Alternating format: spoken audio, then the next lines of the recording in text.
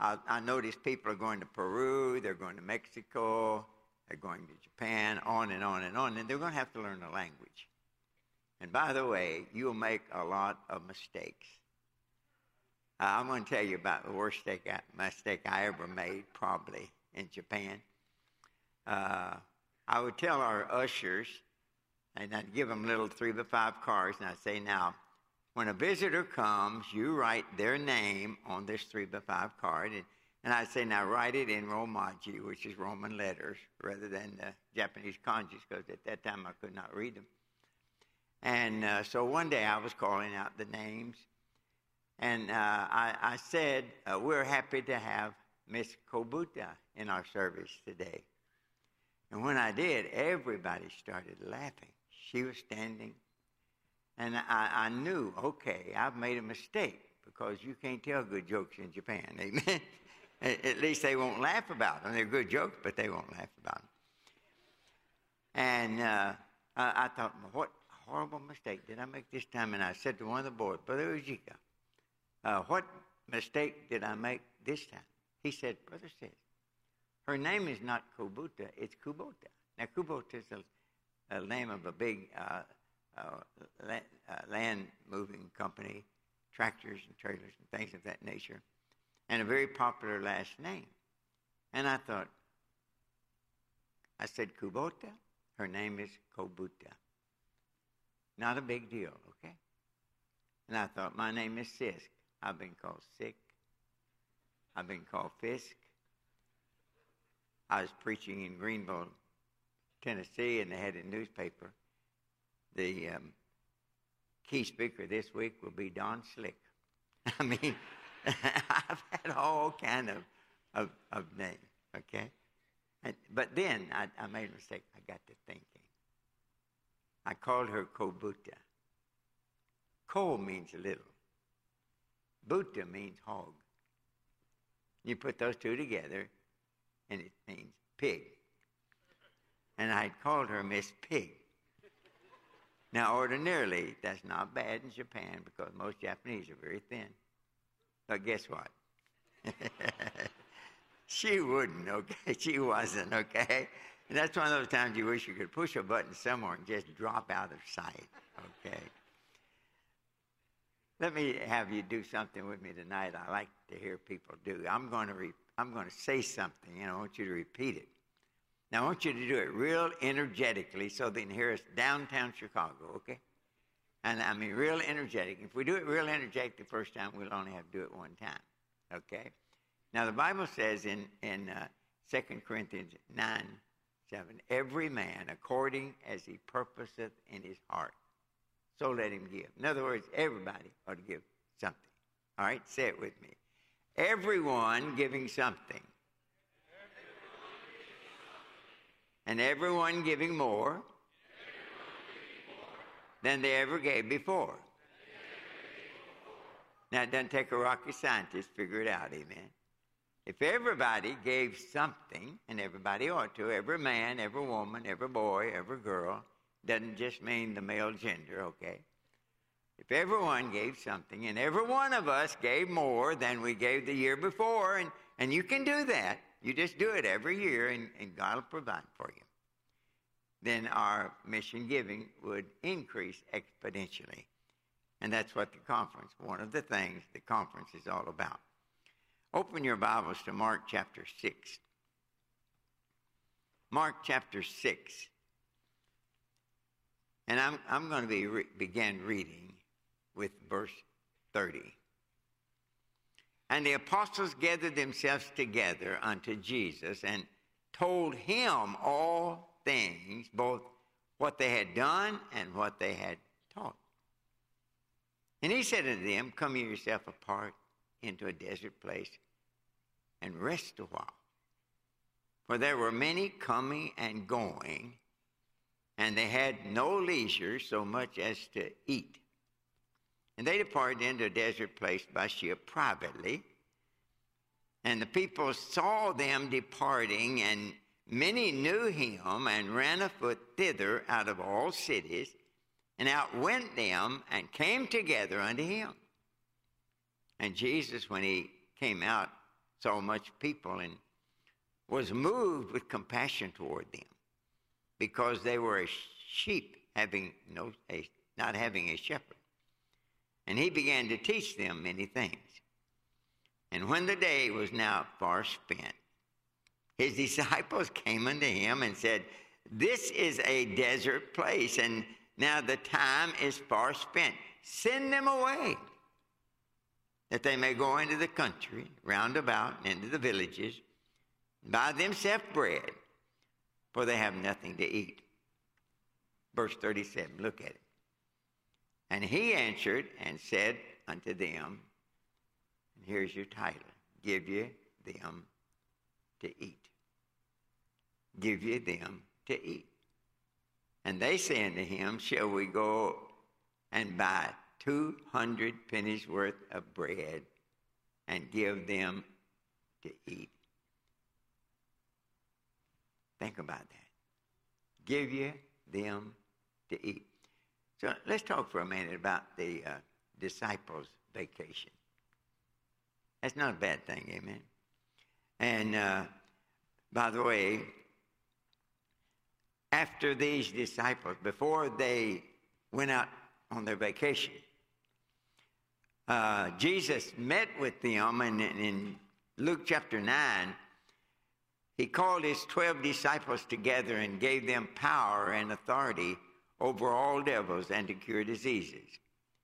And he sent them to preach the kingdom of God and to heal the sick. These disciples immediately obeyed the Lord and had a very successful missionary ministry. They had seen people healed. They had preached the gospel to many people, and many had been saved. They were able to cast out demons. They were able to do all kinds of great things. And they come back in and they report. And the 70 returned again with joy, saying, "Lord, even the devils are subject unto us through thy name."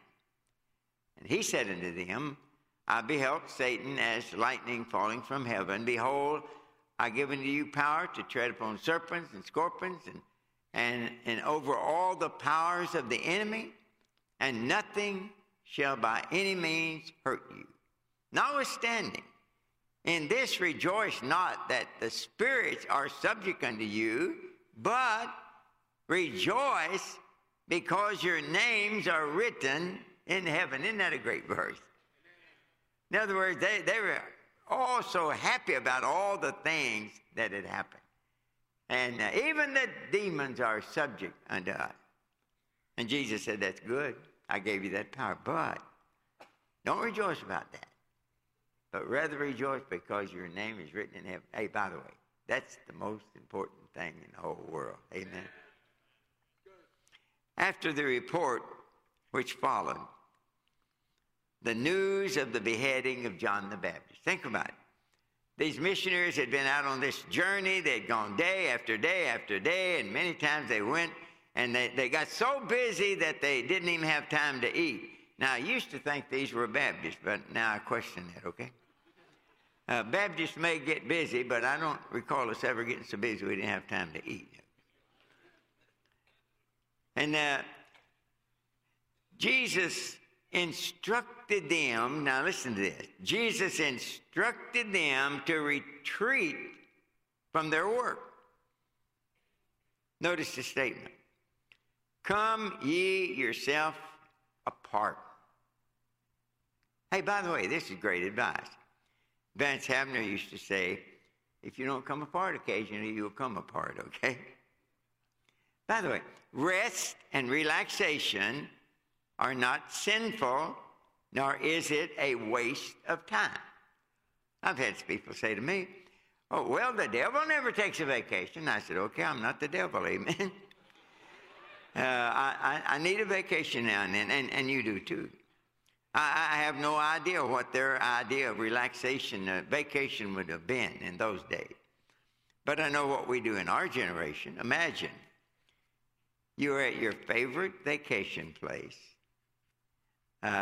It may be a place of rest and quiet, just a place to read and just relax. It may be a fishing trip. It may be a hunting trip. If you're real spiritual, it may well be a golf resort, okay? This is time that had been designated for rest and relaxation after a busy schedule. But guess what? When they got out there, they found out that it wasn't vacation time. There were all kinds of people there needing everything in the world. And Jesus said to them, give you them to eat. So I want you to notice, first of all, a great need that developed. The people were hungry. Hey, by the way, we live in a world that is hungry. 20,000 people, 20,000 children die every day from starvation. We live in a world of hunger. I read about the hunger in Poland and in the Ukraine and so forth today. People are hungry all over the world. You say, why don't they work? Why don't they farm? Why don't they do that? They don't live in the United States of America. They don't have the opportunities that we have. They are hungry. You know the fact? There is enough food in the world to feed everybody in the world. What's the problem? Unequal distribution. I mean, most of us have eaten way too much. And there are millions all around the world that are starving. Physical hunger is a reality, unbeknown to most of us. But you know, worse than that is a spiritual reality. A spiritual hunger. 7.9 billion people, conservatively speaking, half of them have never one time heard a gospel message. Half of them have never one time been in a church. Half of them have never been in a place where somebody came by and said, let me ask you a question. Do you know you're saved and going to heaven? And then told them the gospel message. And yet, there is enough of the Word of God for everybody. Amen. You remember what Jesus, or what the Apostle John said in John chapter 2? These things write I unto you that you sin not.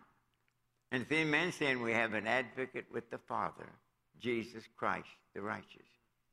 And he is a propitiation for our sins, and not for our sins only, but for the sins of the whole world. My dear friend, when Jesus Christ shed his rich, red, royal blood on Calvary's tree, that was sufficient to save everybody that had ever lived or everybody that would ever live. So don't ever let anybody tell you that Jesus only died for a certain number of people. He is the propitiation, the sacrifice that pleases God for our sins, and not for ours only, but for the sins of the whole world. For this is good and acceptable in the sight of God our Savior, who will have all men to be saved and come to the knowledge of truth. Amen.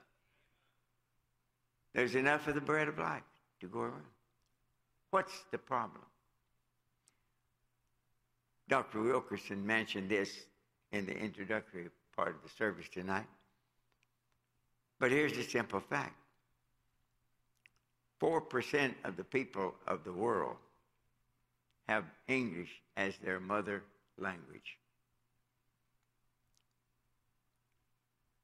And yet 96%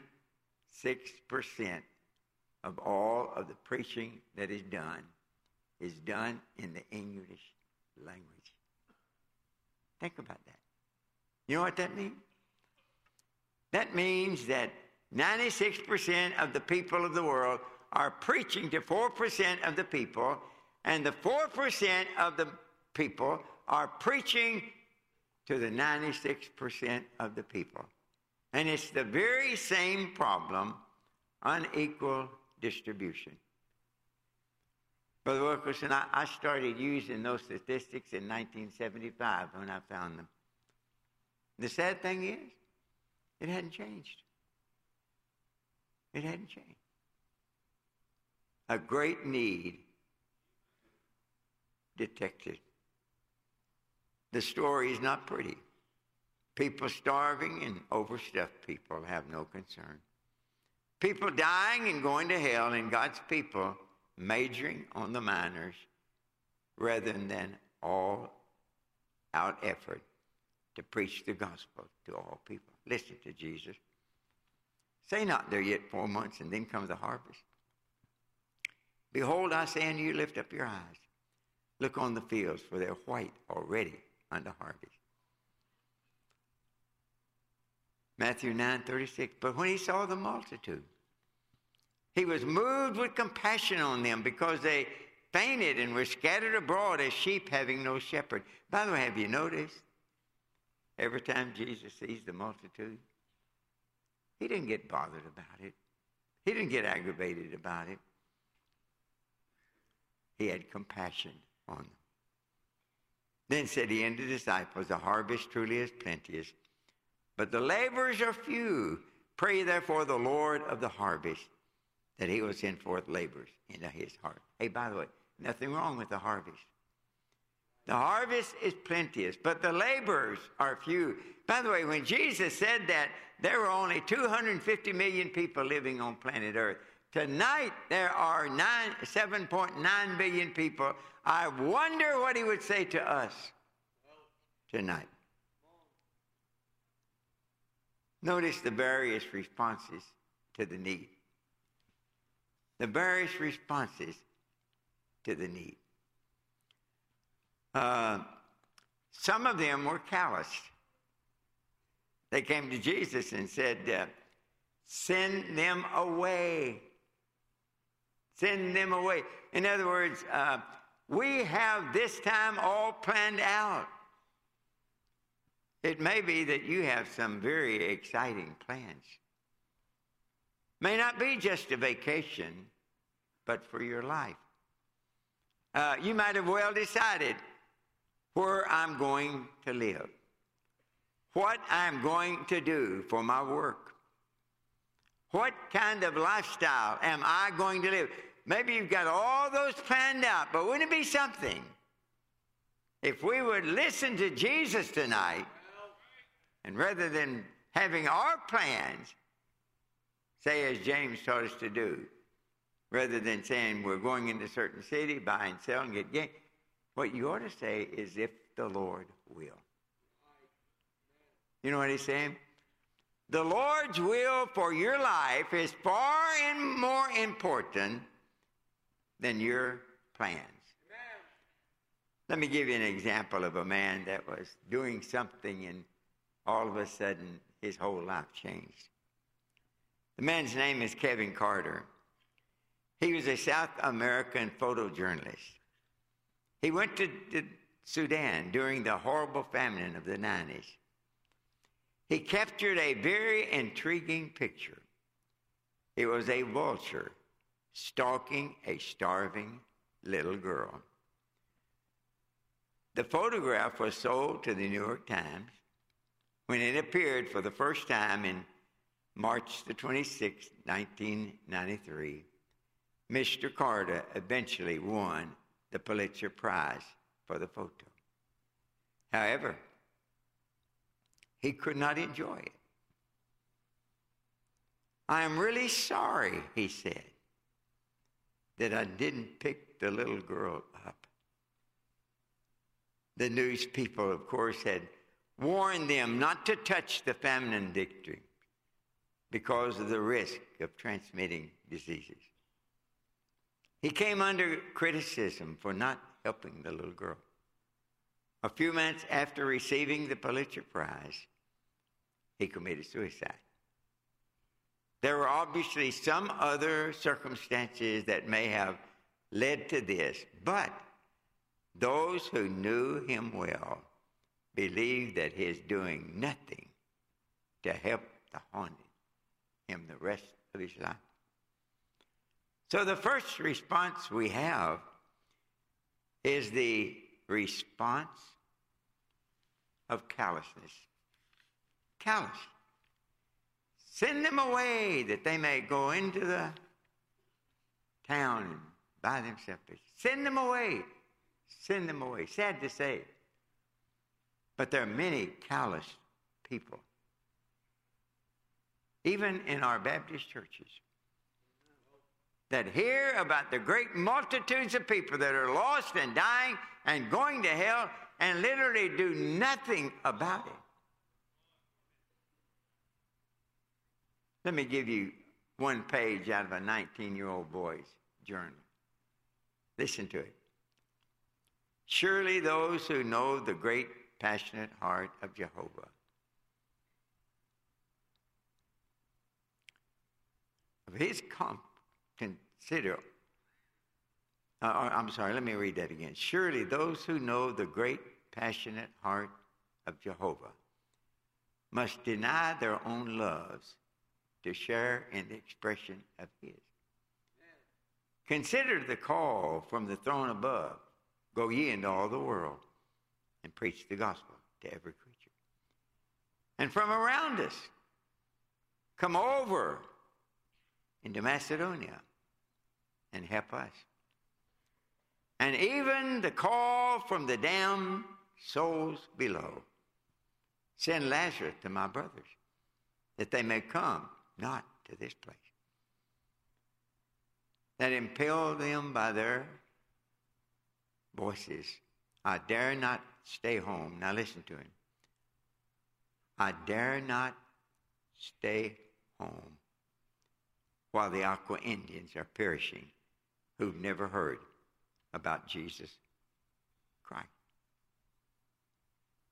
So what if the well-fed churches in the homeland need stirring? They have the scriptures, Moses and the prophets, and a whole lot more. Their condemnation is written on their bank books and in the dust on their Bible covers. Americans, believers, have sold their lives to the service of mammon. And God has his right way of dealing with those who succumb to the spirit of Laodicea. That was one page from the journal of Jim Elliot. So some of them were calloused. Let somebody else do it. I'm busy. I've got my life all planned out. I've got my vacation or whatever, okay? But then there was another group. They were the calculating.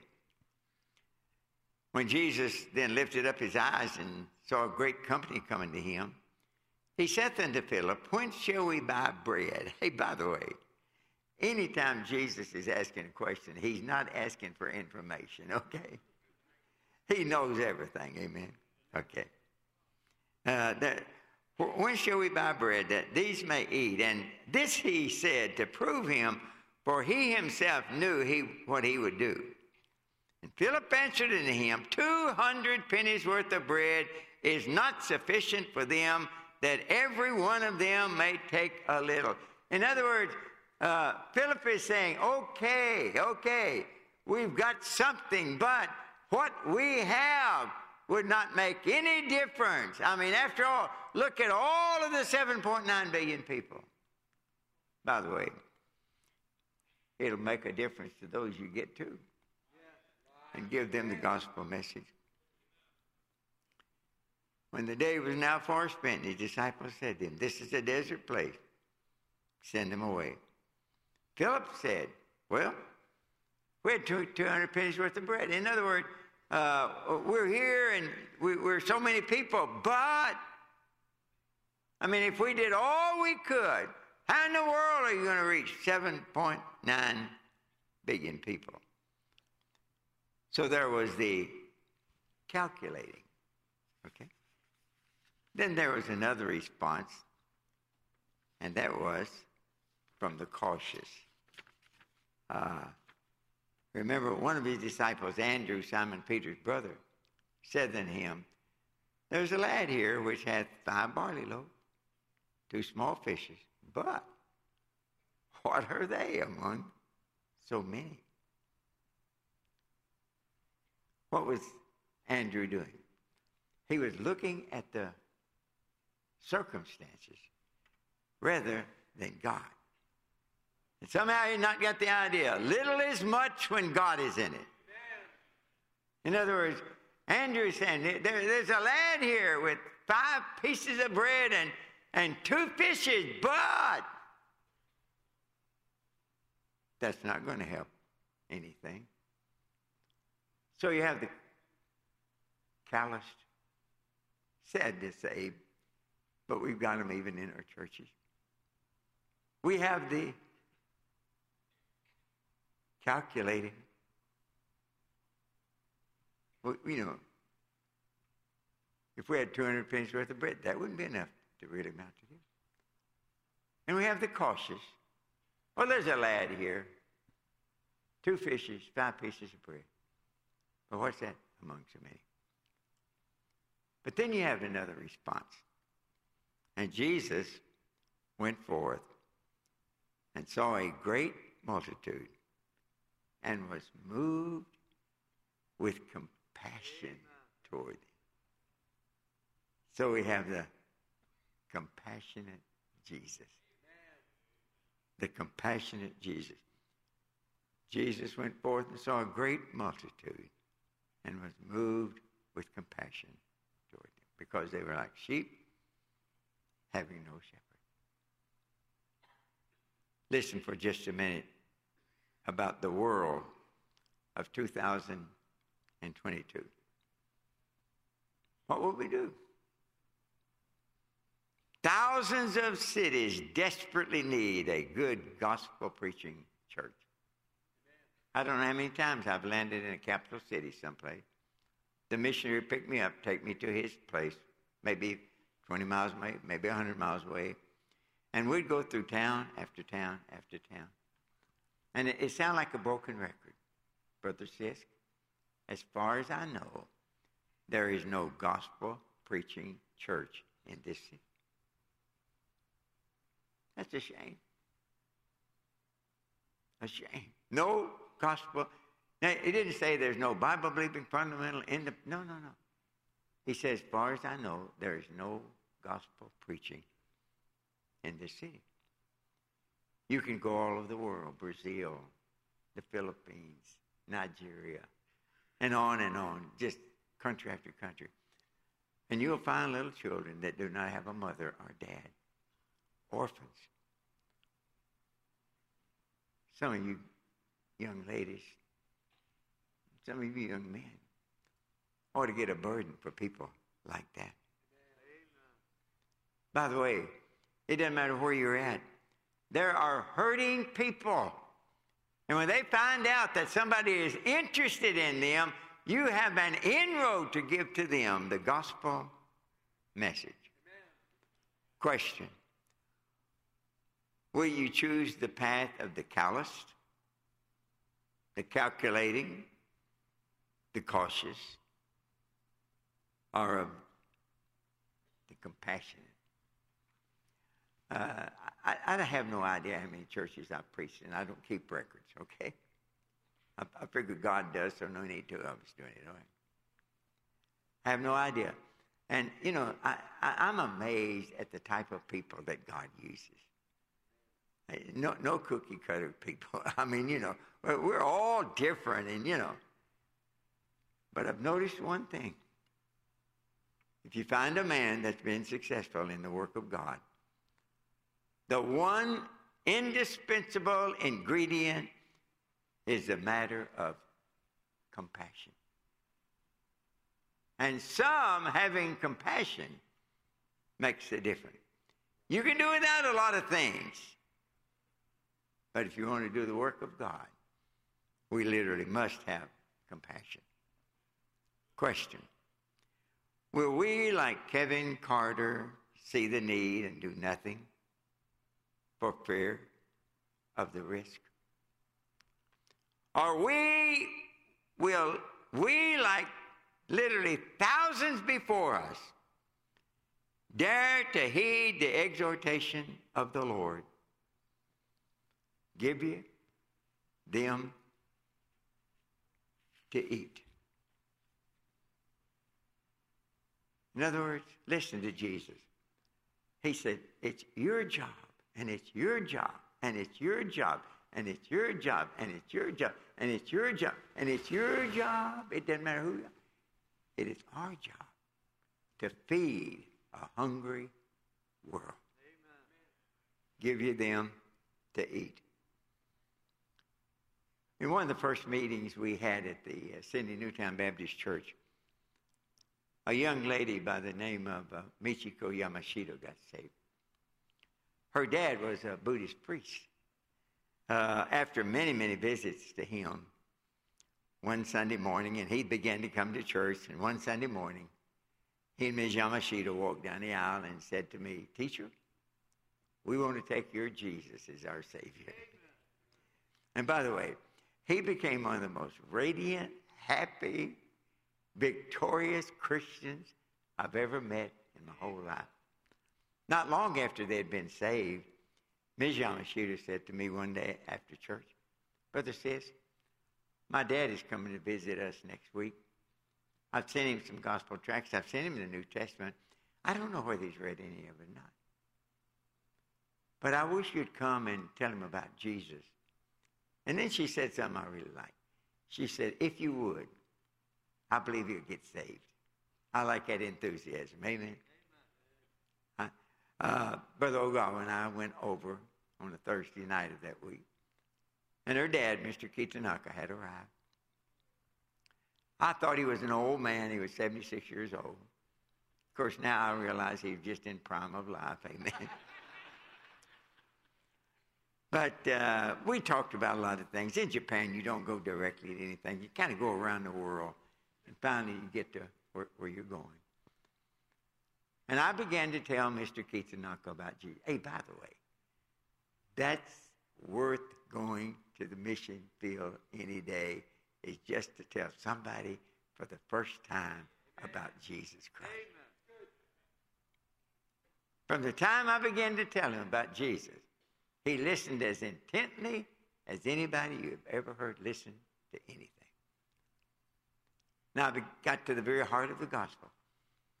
And I said, "Now, Mr. Kitanaka, according to this Bible," and I had my Bible there, "Jesus Christ did not have any sins. But when he died for the sins of the world. And as best I knew how, I explained to him the vicarious suffering of Jesus Christ. And the only word that came out of his mouth was a one-syllable word, which was height. And by the way, if you're talking to Japanese, and you're not saying hi, they'll stop you and say, "Are you listening?" And if they're listening to you, they'll be saying, "Hi." It literally means, "Go ahead, I understand what you're talking about." And then I told him about the significance of the burial of Jesus Christ. And again, hi, I understand, go ahead. Then I said, "But, Mr. Kitanaka, when those ladies went out on Sunday morning to look for the body of Jesus in the tomb, it wasn't there. He had been resurrected from the dead." That's great in any language, amen. Shi no nakakara yomigarimashita. He'd been resurrected from the dead. And when I said that, his eyes bugged out as much as the Japanese can bug out, okay? They have small eyes. And with tears in his eyes, he said to me, Teacher, are you telling me a real story?"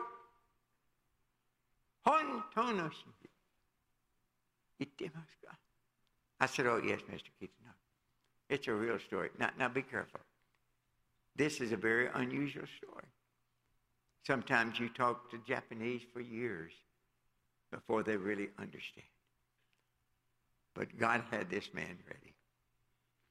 And I said, "Mr. Kitanaka, if you would admit you're a sinner and ask Jesus to be your Savior, he would come into your heart tonight and save you."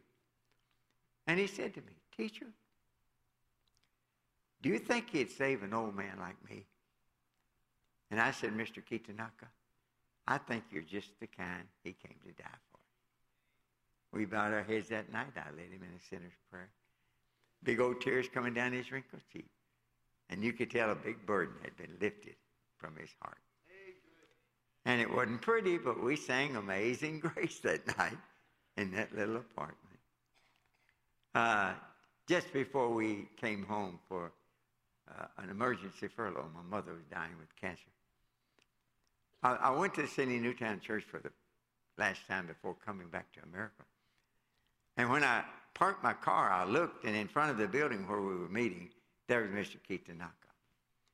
And he began to bow to me, and of course, when he bowed to me, I bowed to him. If you watch him, there's a knack to it. You bow a little bit less each time. Okay. But if you quit bowing too soon, you're very bad mannered. By the time we got close to each other, we were upright. Mr. Kitanaka put his hand on my shoulder. And I'll never forget him saying, Sensei, toi, America kara, korareta. Warene, yesami sote, osheta. Kokoro kara, arigato, gozaimasu. Now I thought that night, I've got to tell the gospel to thousands of Japanese and seen several of them saved. But if this had been the only one ever saved, it would have been worth it all. I hadn't been home but a few weeks, and I got a letter from the interim pastor, Brother Sogoro Ogawa, who incidentally 3 years later became pastor, and he's been pastor now for 57 years. And he said, Brother C.S., the old G-son went to heaven the other day, the old granddad.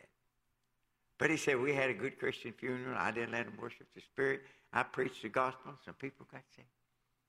I kept that letter in my Bible, and I read it quite often. One day I was reading that, and I couldn't help but think, man, when I go back to Japan, Mr. Kitanaka won't be there, and we'd become good friends. But then I thought, but I too one day am going to heaven. And one day I'll be walking down the streets of heaven, okay? And lo and behold, here comes this Japanese man. As soon as he sees me, guess what he'll do? He'll begin to bow, and I'll begin to bow. Hey, by the way, we may bow for 1,000 years, amen? Then he'll put his hand on my shoulder, and he'll say, by the way, we'll all understand English there, okay? Well, maybe not English, but some language, okay? Common language. He'll put his hand on my shoulder, and he'll say, Sisko Sensei, teacher says, thank you for coming and telling me about Jesus. But he won't stop there. He'll go to my pastor, Brother Dave Brown. He'll go to my mom and dad. Thank you for sending your son to Japan to preach to us. I think, Brother Wilkerson, he'll go to every member of every church that supported Virginia and me and say to them, thank you for sending the missionary to Japan. You say, Brother Sis, won't that take a long time? Hey, in heaven there won't even be a calendar, amen, let alone a watch or something. That's what missions is all about. Somebody going, preaching the gospel, getting people saved, discipling Christians, establishing churches for the glory of God. Don't be callous. We'll let somebody else. No. Don't be too calculating. Well, if I did this or that, it really wouldn't make any difference. Oh, but it will make a difference. Don't be so cautious. Well, I've got a little bit, but it wouldn't happen. Oh, it would too.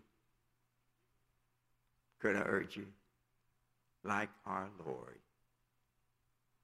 have compassion. I'll never forget Bible school student coming one night after they'd been on an evangelistic meeting, coming back to my house, Virginia and I. And Miss Yamamoto said, Brother C.S., tonight I led an 84-year-old woman to the Lord. And he said, after I had gone through the plan of salvation and she had prayed and asked the Lord to save her, she said, with tears in her eyes, she looked at me and she said, I've always known there must be a God like that somewhere. But I never knew of until tonight. Dear friend, don't be callous. Don't be cautious. Don't be calculating. Be compassionate. And like Jesus, for God so loved the world. Have compassion on the lost and dying world. I wouldn't doubt tonight if there's not some people that God is talking to you about maybe going to some of these towns or villages or islands that don't have anybody to preach to them. Don't say, wait a minute, I've got my life open. No. If God speaks to you, then do. Do what Mary said. Whatsoever he saith unto thee, do it.